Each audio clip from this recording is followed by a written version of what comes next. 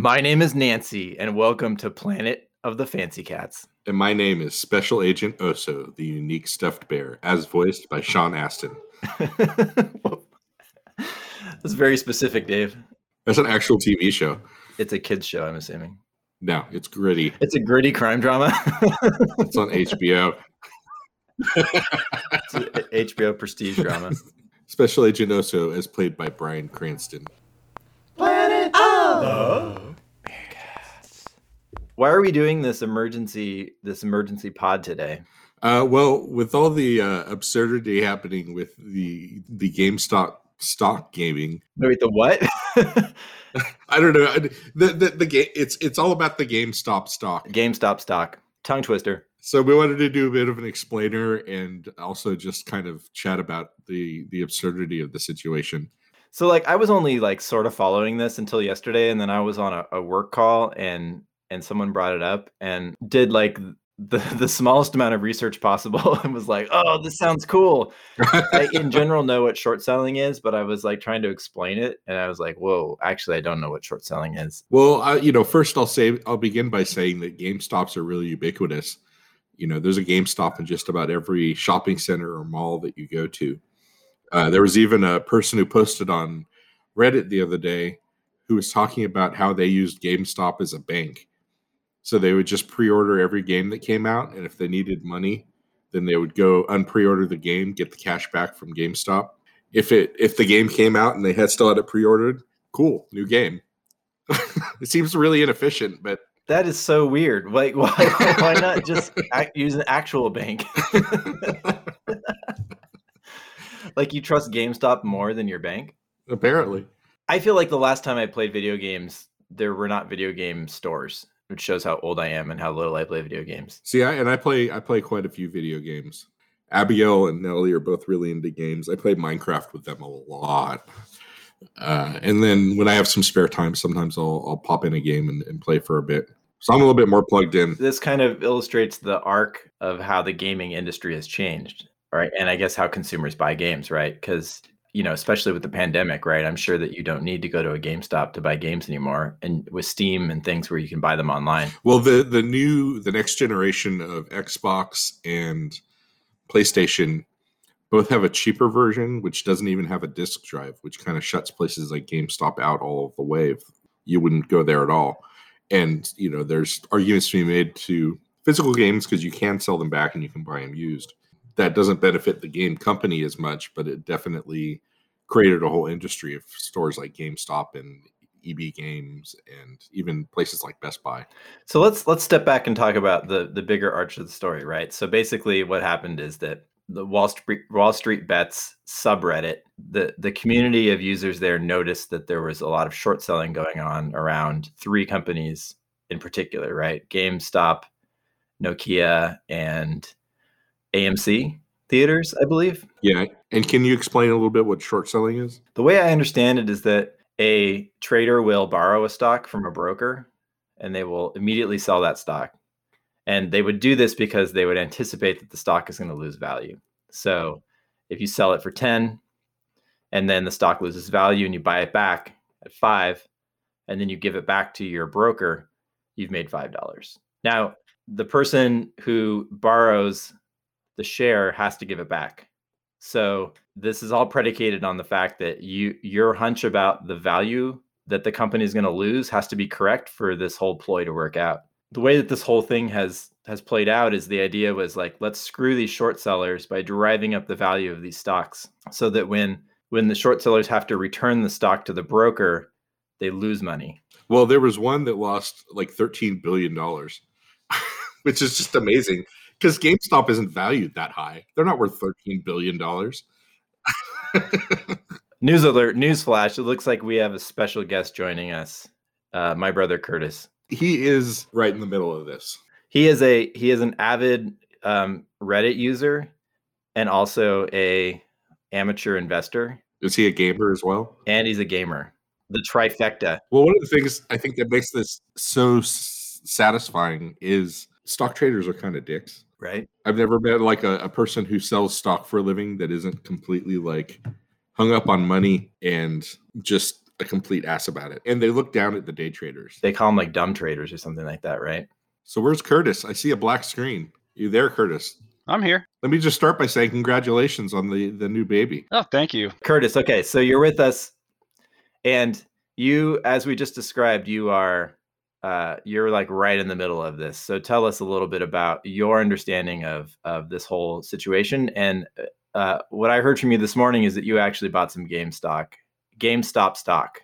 I did. So I've been following this since it was very early on, and kind of just the inklings of, hey, this could happen if, we just dump money into this. That would be crazy, and we'd get to screw the Wall Street jerks that are constantly doing this to us. And it was a lot of like, I can't believe these idiots would short a stock to 148% of its total value. They're like, there's this huge opportunity, everybody jump in on it. Plus GameStop's looking to like reorganize and change its brand basically, and it's got a new head, and this could actually be a good investment. I started looking at it when it was at like $9, and I was like, yeah, whatever. And then I took a look at it again at $40, and then again at $90, and I was just like, I'm an idiot. I should have jumped in on this a long time ago. And then I kept waiting anyways until my wife and I were just like, this is going to explode on Friday when all of the shorts are due.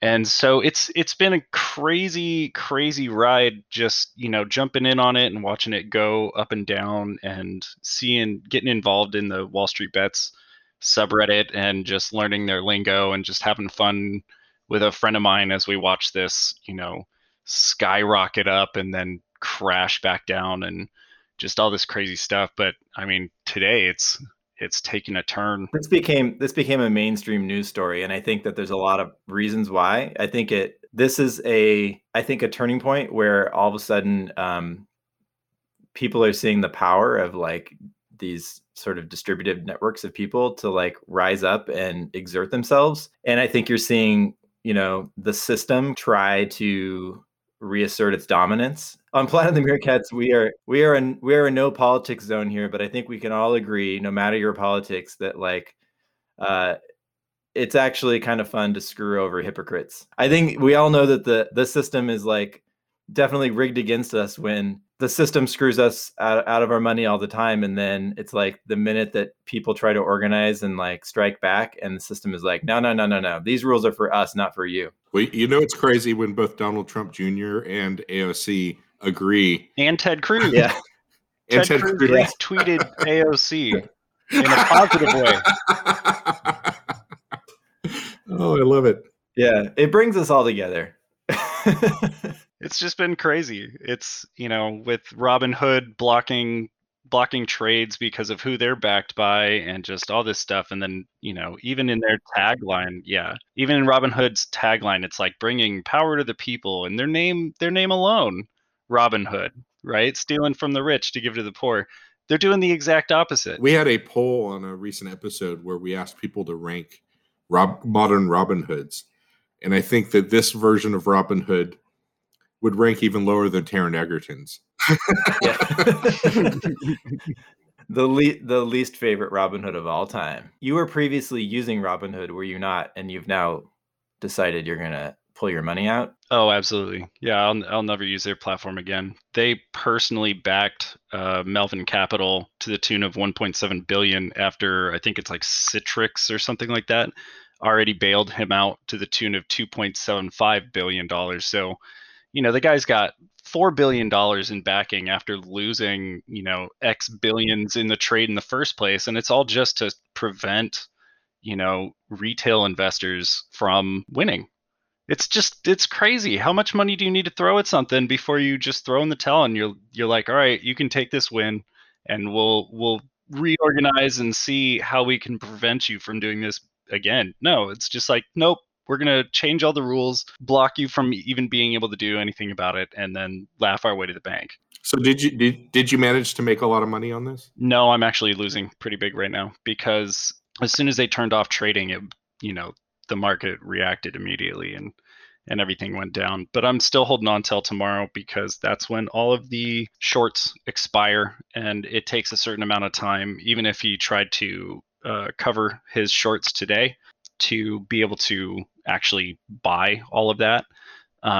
So it should have a positive reaction on the stock value itself, and then I'll probably either try to get out without losing anything, or see how high it goes. It hit $500 briefly today, and I would have made a killing.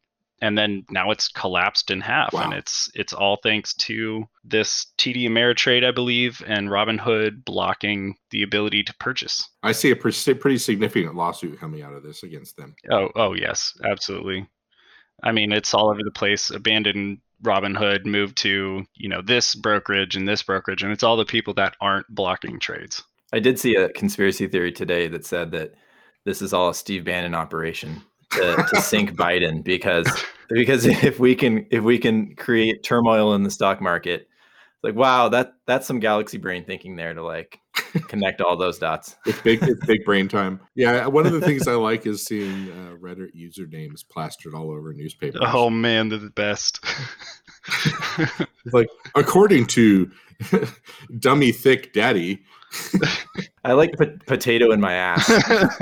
Curtis, thank you for joining and explaining what's going on. Yeah, we hope to have you again to talk about this once you've made millions of dollars. It might be a while then.